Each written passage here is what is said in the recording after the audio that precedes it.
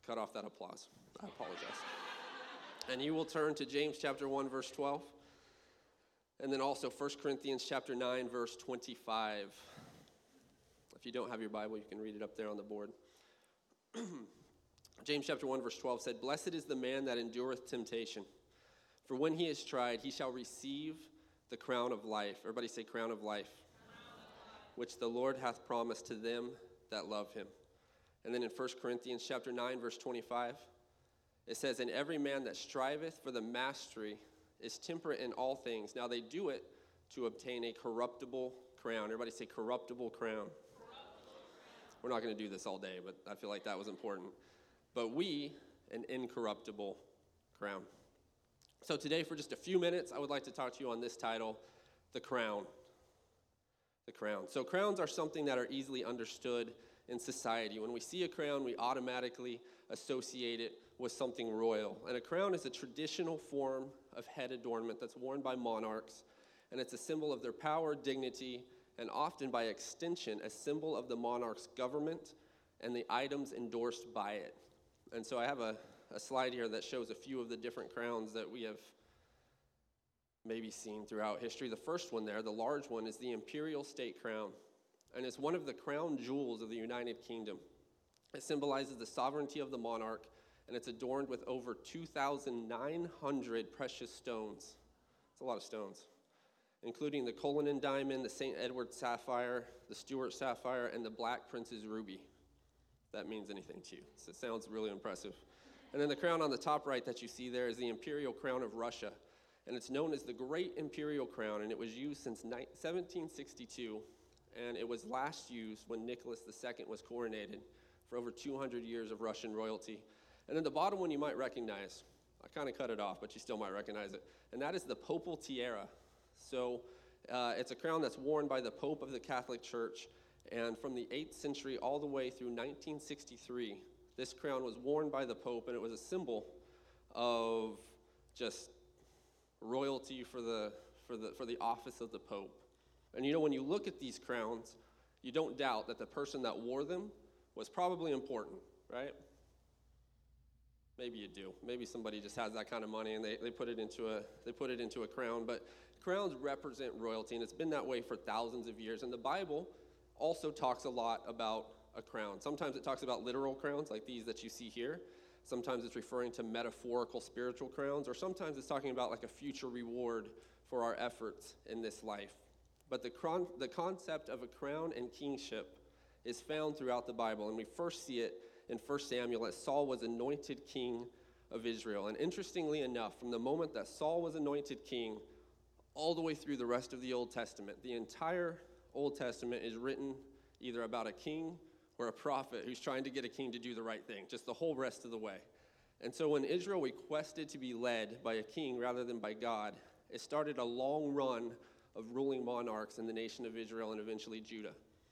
There are multiple books in the Old Testament that talk about the different leaders of the nation of Israel, but without a question, the three most popular kings who wore the crown in the Old Testament are the first three.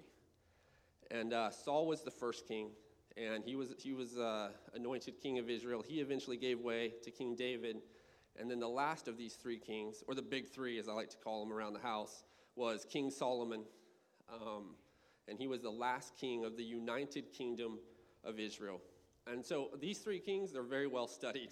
If you stick around church long enough, you are going to hear about Saul, David, and Solomon. You're going to hear about them a lot. In fact, a while back when we were picking out youth curriculum, like the youth team doesn't have real strong opinions about youth curriculum usually. It's just, whatever God lays on your heart, we'll go with it.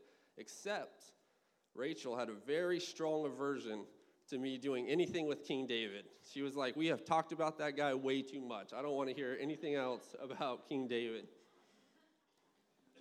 Because they are very well studied. They've made movies about these three guys. They've probably been in 10,000 messages. No doubt across the world somebody's preaching about one of those three kings right now. So guess what we're going to do? We're going to look very quickly at these three kings. Because you can't think about a crown and about Israel and about the nation and all of this without looking very quickly at these three kings. And we're going to start with my guy Saul. And so Saul was a first-generation king, and he gets a really bad rap in the Bible, probably rightfully so, but early on, when he was anointed king, he had to start a kingship from nothing. Like, it wasn't like, hey, here's the manual on how to be a king. Get out there and just follow this, and you're going to do great. Now, he had to start the kingship from absolute zero. So I want you guys to think about your own career. Is that what we sound like when we're down there?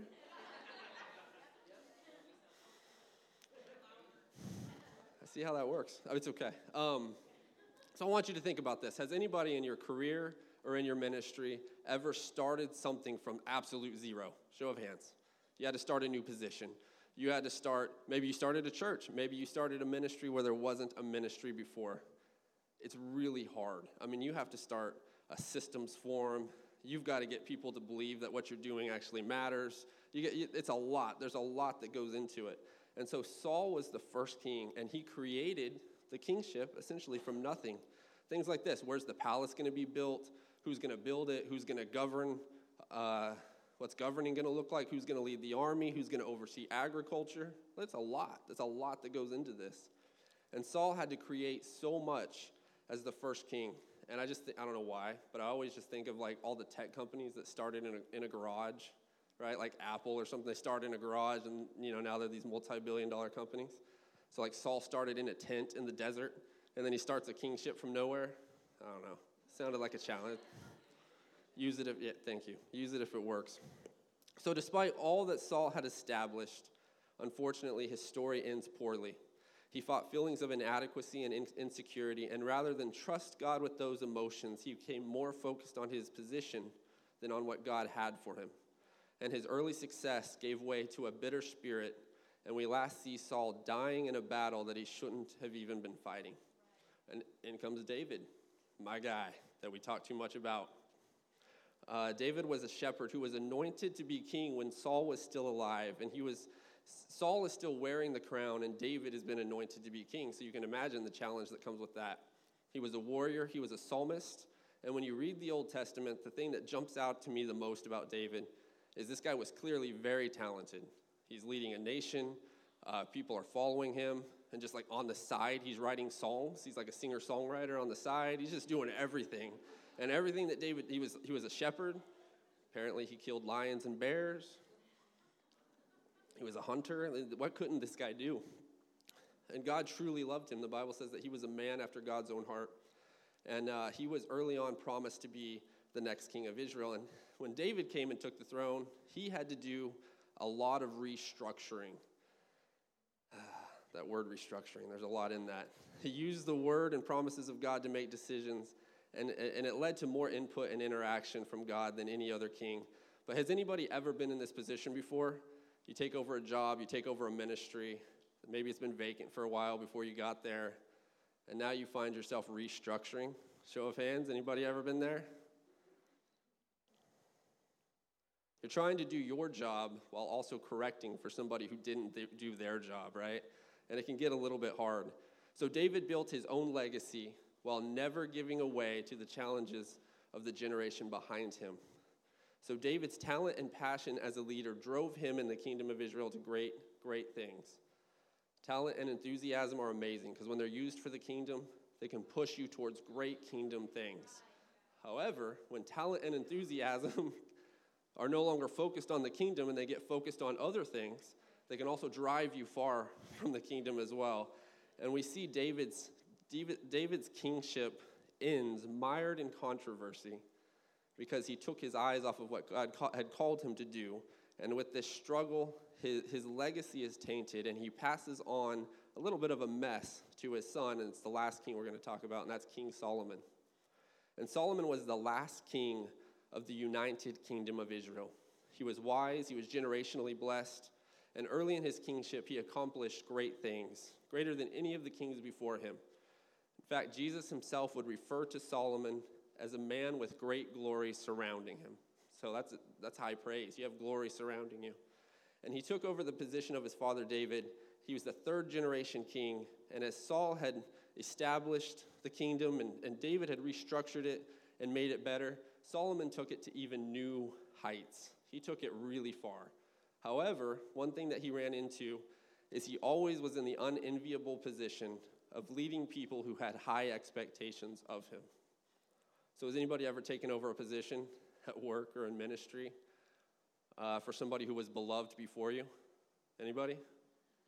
I did that one time. I did that one time, and it was pretty awkward. So I started a new job. I walk in there. I have no idea where anything is, where the cafeteria is, because I always find that first in a new job. Looking for the cafeteria.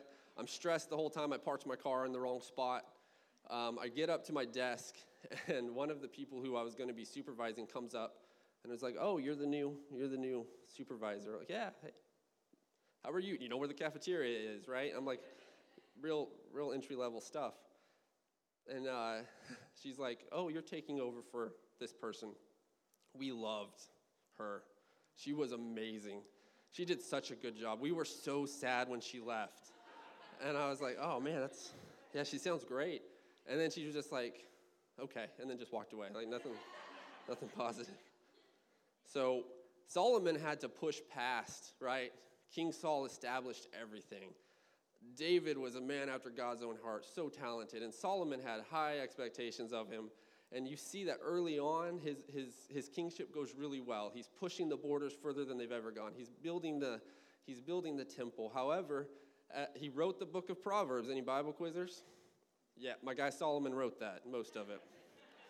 He's credited for writing this wise man doing great things. However, we see that Solomon grows weary in well-doing towards the end of his kingship, and he didn't finish the work as strong as it started. And as a result, all of that glory, rather than it going back up to God, starts to fade, and we see that the nation of Israel becomes fractured and is never again as great as it was before. So Saul, David, and Solomon. There we go. Quick backstory for you guys, in case you were missing that. They were all different individuals. They all had different personalities. They all had different circumstances. But they were all called by God and anointed to be kings, and they all accomplished great things for the kingdom early in their kingship. So we can look at those three kings of the Old Testament, and we can find a lot of similarities between their life and our lives. Seems crazy, right? You're like, "I'm not a king. I drive an old Ford truck, and I'm just happy to have made it here alive." I am definitely not like King David and Solomon and all of these guys, but it's actually true, because if you look in the Old Testament, kings had authority and autonomy to do basically what they felt like they needed to do. And we have that same autonomy today in this country. Thank God for that. But if you look at 1 Corinthians chapter 10, verse 11, the Bible tells us a little bit about how we are to look at these kings. It says, "Now all these things happened unto them for examples, and they are written for our admonition, upon whom the ends of the world are come." Everybody say, "That's me." So we can look at the physical life of these kings in the Old Testament, and we can draw parallels to our spiritual life here today. And Jesus spent much of his time talking about the kingdom. However, think about this. I just droned for 20 minutes telling you guys about those three kings. The Israeli history was all about kingship. Those guys were like heroes, and they were taught to their children, to the children's children. Don't be like Saul. Be like David, but not like all the way. Be like Solomon, but don't do this stuff, right? That was taught to these people forever. And so Jesus is now on the scene, and guess what the expectation was of Jesus? We need you to be a king like those guys were. That's what we're looking for. And so when Jesus steps on the scene, he starts talking about this eternal kingdom and about this spiritual kingdom. And they're like, "Great, let's just pick up a sword and let's go take out some Romans," right? That was the whole mindset. And he had to keep teaching over and over and over about this spiritual kingdom. So in Luke chapter 17, verse 20 through 21, we see one of these instances. And it says, "And when he was demanded of the Pharisees, and it was demanded of the Pharisees when the kingdom of God should come, he," Jesus, "answered them and said, The kingdom of God cometh not with observation, neither shall they say, Lo here, or lo there." For those of you who don't use lo, the kingdom will be over there, or the kingdom will be over there. But he said, "The kingdom of God is within you." Everybody say, "Within me." And Peter takes it a step further. So Jesus is telling everybody that the kingdom is going to be within you. And Peter takes it a step further in 1 Peter chapter 2, verse 9, a verse that many of us are familiar with. He says, "But you are a chosen generation, a royal priesthood, a holy nation, a peculiar people, that you should show forth the praises of him who hath called you out of darkness into his marvelous light." All of this verbiage in the New Testament is pointing to this. If you're here today, even if you don't feel like it, you are royalty in the kingdom of God, in this spiritual, everlasting kingdom that never ends. But you don't really look like it, I'm not going to lie. So we're going to have to help you out. Can you guys help me out with that? All right, these guys are going to help me. Literally said all that just to get to this point right here.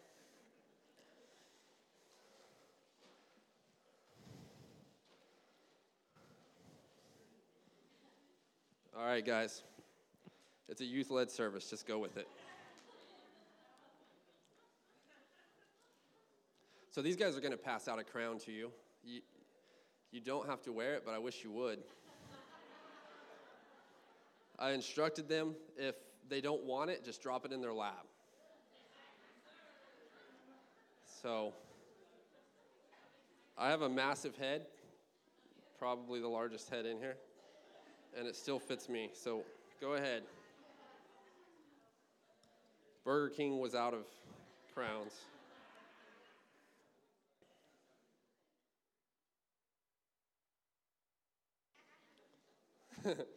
Oh, man.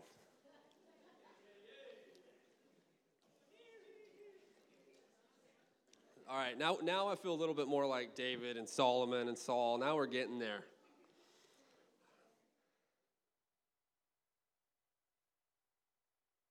I didn't count on how distracting it was going to be for me, actually.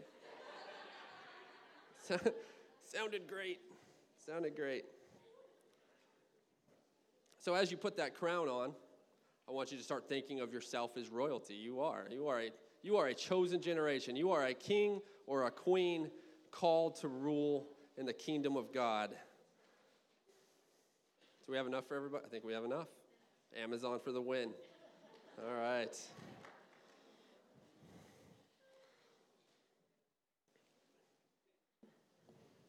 So the kings, here's the reality. As you guys are putting, I'm not going to look at you. Here's the reality. You are called to govern the kingdom of God. And while it may not be a physical kingdom, it is the keys to the spiritual kingdom of this generation that we are responsible for. The reality is this: the kings and prophets of the Old Testament that we talked about, the disciples of Jesus who we heard from, the apostles of the first century, the martyrs of the dark ages, the church planters of the 1900s, I'm just going to be blunt, they're all dead. There's nobody left here. They're not walking through that door today, and if they do, it's going to get even weirder than it already is, right? The kingdom of heaven for this and future generations is in our hands. It's in your hands. It's in my hands. It's going to go as far as we take it. And that is a responsibility that we have to take very, very seriously, even if it's hard to take me serious wearing this. We aren't all Sauls. We're not all starting something from nothing. We're not all Davids filled with tons of talent. We're not all Solomons called to occupy these lofty positions filled with glory. But you know what we are called to do? We're called to start Bible studies. We're called to start P7 clubs. We're called to establish ministries that, here's a big idea, that has God at the center of the ministry, right? We're called to give of our finances. We're called to live a life of purpose for the kingdom. And God has entrusted us with that today. And the only thing that really is going to stand between us and the kingdom of God growing is ourselves and our recognition of what we're supposed to do. The one thing that the three kings of the Old Testament had in common was their early success and passion for the kingdom of Israel. However, like when the crown was new, there was a lot of focus, there was a lot of passion. But all three of those kings, without exception, they faded. They faded in kingdom effectiveness the longer they wore the crown. Without fail, all of them. Yeah, we're going to do great. Let's build a kingdom. Let's take everything that God has promised us. Let's build a temple. But all three of them faded as they wore the crown longer and longer. And that's really unfortunate, because what happened was the crown became their glory, not the God who gave them the crown. And we're quick to judge them. Like we can preach about how bad they were and how bad they did, but are we any different today? So whether we're a first-generation Christian like Saul, we have no family to guide us. If you're here and you're like, I am one of one, hey, that's awesome. You're building something. You're starting something. You're starting a legacy in the kingdom of God. Crown is just as good for you. We're proud of you. And some of us are more like David. From a young age, right? From a young age, you were called and anointed to do ministry for the kingdom. You knew it. It's all you've known your whole life is I am going to do ministry for the kingdom of God. More is written about the youth of David than anybody else in the Bible. Because as a young person, he gave his life to God, and it manifested himself later on. And if that's your calling, that's awesome. That's awesome. Start wearing the crown now. Don't wait until you're in your 20s or in your 30s or in your 40s to do the things that God has called you to do. Or maybe you're here, and you're a little more like Solomon, right? You're third generation apostolic, right? You wake up, do the hair, put on the suit. It's Sunday. We're going to church. Even if I don't want to go to church, my parents are going to take me to church, right? If I'm not there, I'm going to get 17 phone calls. Why weren't you at church? You have royalty in your blood, whether you like it or not, and you're here. And you feel like the only thing you can really do is try to take the kingdom further than it already is. And sometimes that can be overwhelming, but it's still the calling that God has put on you. And so while those three kings wore a physical crown, we're here and we're called to wear a spiritual crown. And it's something that we have to take very, very serious. And you know what? Here's the crazy thing. I apologize. I'm feeling a little under the weather, so I'm drinking a lot. Here's the crazy thing. The longer we live for God and the longer we walk this way, the more impressive and elaborate our crowns actually can become. So crowns weren't by some abstract design. They actually meant something. Each jewel, each design, I'm going to take this off, but you guys keep yours on because they look awesome. Each jewel, each design, right, each little cardboard cutout, it meant something to that crown when it was on there. A battle, a victory, right, maybe a loss that scarred them, and it became a story. The crown became a history lesson and a story for the person who was wearing it. And in our minds, we can subconsciously start to build ourselves up and keep track of our accomplishments, just like an ancient king. We're really not that different.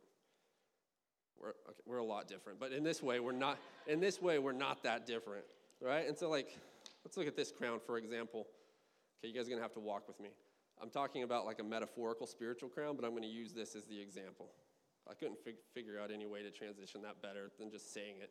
So, imagine this crown, right? I've been living for God my entire life. I kind of get Solomon's struggle. I think if I woke up and I didn't go to church, it just wasn't an option. Like my parents would have taken me, my grandparents would have taken me. I've lived this. I'm 36. I've been in church for 36 years. And if I tried to leave tomorrow, I'm confident people will just pull me back and just sit there until you get your mind right, and then you'll be fine. That's just the way it is. So this crown represents that, right? I've been here a minute. And you know what? As a young person, there were things that I wanted to do that I couldn't do while wearing this crown. I couldn't do it. So I got some notches on here for that, right?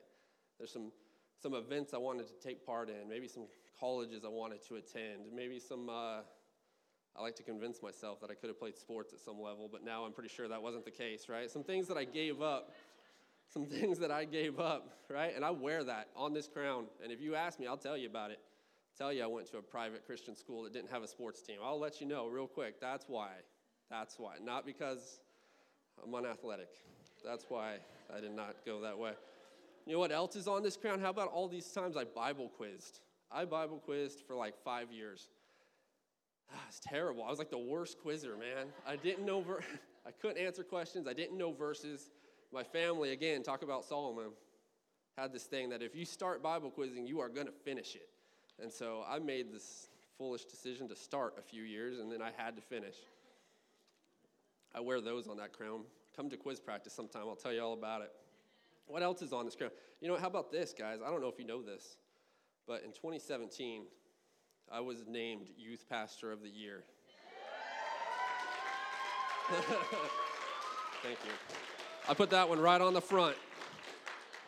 Right out here in front. I make sure everybody knows that. People don't even know me. They know that about me. I have a minister's license. I renew it. I have a card in my wallet. I put that out here in front, too. I'm a minister. It's right out here in front. Sorry, guys. Just hang on. Come back next week. I wear this crown, and I have a lot of things to show for it. And you know what? Some of it, I kind of joke about, but some of it, man, if you look at this side over here, these are some battles won personally that nobody really knows about.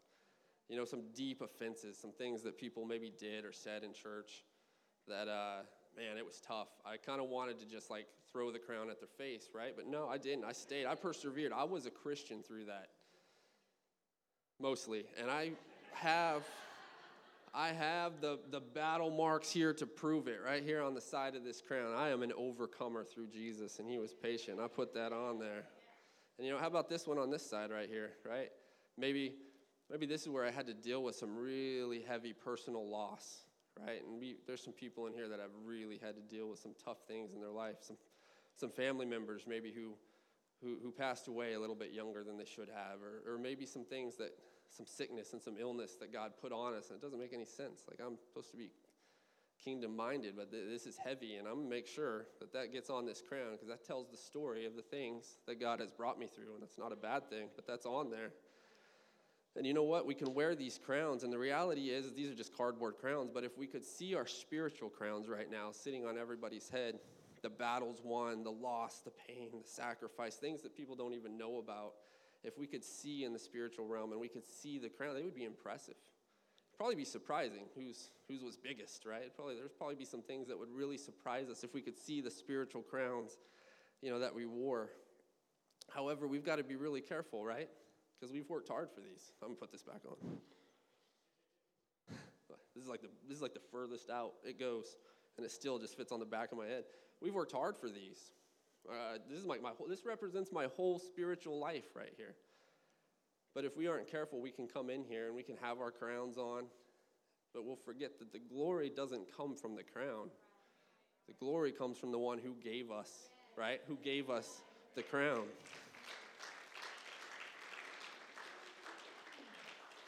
And it doesn't matter if we've walked this way for 50 years or 5 minutes. If you're here and you have a crown and you're like, I don't even know what's happening right now. It doesn't even matter. Doesn't matter. The glory that this world needs to see will always be our relationship with the one who gave us the crown.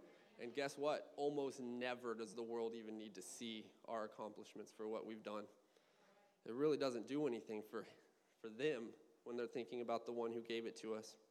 And we've probably been to conferences, been to churches, right, where you walk in and you can see there's a lot of crown wearing going on. Not here.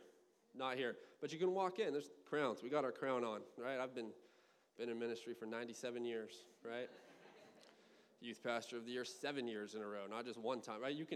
There's some real crowns when you walk into places sometimes, and you see the crowns, but it seems like the focus maybe is on the wrong thing, because then the worship service starts, and then you don't feel the movement of God like we felt this morning, or then the altar call comes, and you just don't see people responding to God in that way, and you think, what's going on? And the reality is maybe some people have started glorifying their own crowns more than they've glorified God.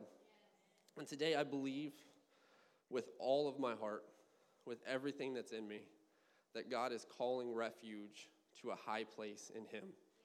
I really do. I'm not local from here, guys. I still get lost when I go downtown.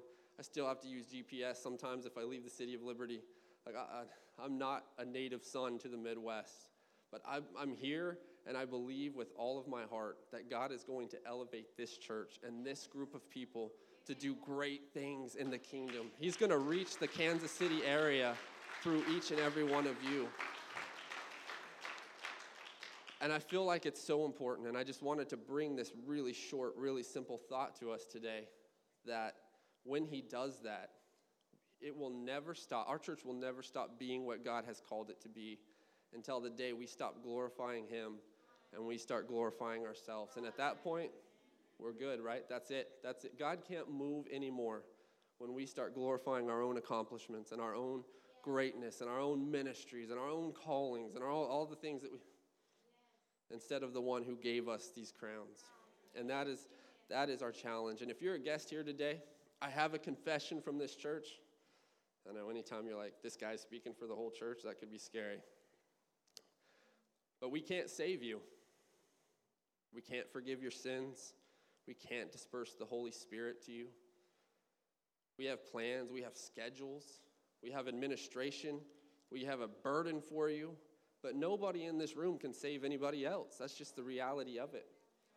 And in fact, the book of Revelations tells us a little bit about a scenario that's similar to this. And it tells us about the throne room of God in Revelations chapter 4. And if you've read the book of Revelations, it is very heavy on symbolism. So I'm going to do my very best to unpack it in my view. And if I'm wrong, I apologize. I don't think I'm wrong, though. And in the throne room of God, it tells us that John, let me back up. John is getting this revelation. He's taken into the throne room of God, and he's standing in the throne room of God, and he's seeing this glorious throne room. And in this throne room, he sees 24 elders. And for those, elders are just leaders of the church, right? He sees 24 people, 24 elders. And the Bible tells us that these 24 elders are in the throne room of God, wearing golden crowns. They're dressed in white, and they're sitting on a throne. Just this awesome picture. And I don't know what the requirements are to be one of those elders. But I mean, there's only 24 of them, so I'm going to guess that they're pretty high. And I imagine that their righteousness and their kingdom work is just so much better than mine. You know, I imagine they gave more of themselves than I have. I imagine they've kept themselves more separate from the world than I have. I imagine these guys are like elite spiritual individuals because they are literally sitting in the throne room of God. And John is seeing all of this. And I'm actually coming to a close if somebody wants to come up here. And John is seeing all of this. And he's looking at it, and he sees these elders and these golden crowns. And Revelation chapter 4, verses 9 through 11 tells us what happens with these elders. It says, whenever the living creatures give God glory, honor, and thanks to him who sits on the throne and who lives forever and ever, the 24 elders fall down before him who sits on the throne and worship him who lives forever. And they lay their crowns down before the throne, and they say, you are worthy, our Lord and God, to receive glory and honor and power, for you created all things, and by your will were all things created. And these 24 elders, you know, they're just what I imagine to just be these spiritual gurus who are up there, and they're in the presence, they're in the throne room of God. It sounds like just such an amazing sight, and I imagine them to be super righteous, so don't take that from me, because I think they are. I think they're awesome people, and they lay down their thrones, their crowns at the throne, and John's seeing all this, and it just sounds amazing. However, if you keep going a few verses down in Revelation chapter 5, verses 1 through 5, it tells us about this scroll that appears in the throne room. And the semblance of the scroll is important because the scroll is representative of judgment and salvation for all of humanity. And this scroll appears. Throne room of God, elders are casting their crowns. And look what Revelation chapter 5 tells us happens after this scroll appears. It says, and then I saw in the right hand of him who sat on the throne a scroll with writing on both sides and sealed with 7 seals. And I saw a mighty angel proclaim in a loud voice, who is worthy to break the seals and open the scroll? But no one in heaven or on earth or under the earth could open the scroll or even look inside. So look, there's 24 elders. These guys are righteous. They're sitting there. There's angels, clearly, because they're talking. John, the revelator's in there. He's in this vision. He's seeing it. And nobody could open the scroll. Nobody was worthy to open the scroll. And the Bible goes on to say that John wept and wept because no one was found who was worthy to open the scroll or to look inside. Imagine this moment, right? Throne room of God. John's in there. There's angels. Everything's around. And John is literally weeping in the presence of all of this because nobody is worthy to open the scroll.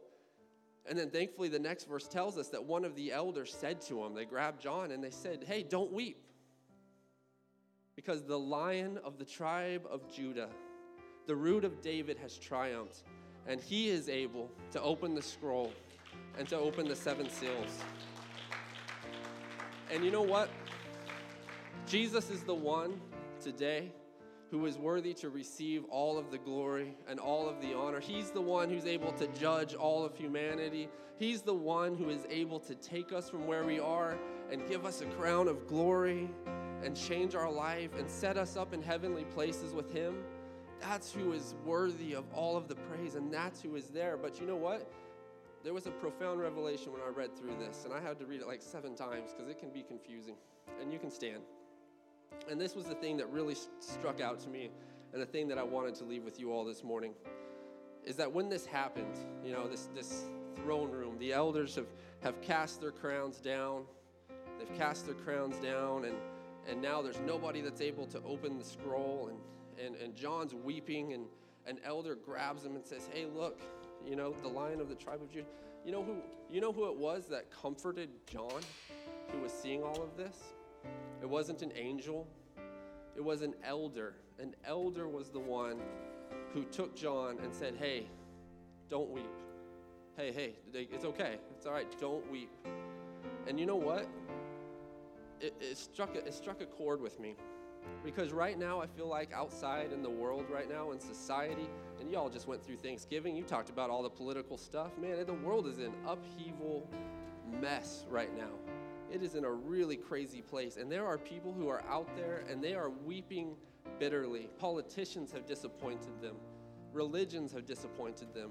And they're saying, who can come into this mess? Who can come into my life with all of my mistakes, with all of my sin, with all of my failure? Who is worthy to step into my life and help me? And you know what? The elder was just a person who took off his crown, threw it at the feet of God, and then he was able to bring that revelation to somebody who was weeping. After he took off his crown, after he took off his position, after he took off his title, after he took off his suffering and all the things that he worked for his entire life to build up on his crown, after he decided to say, you know what, this is nothing.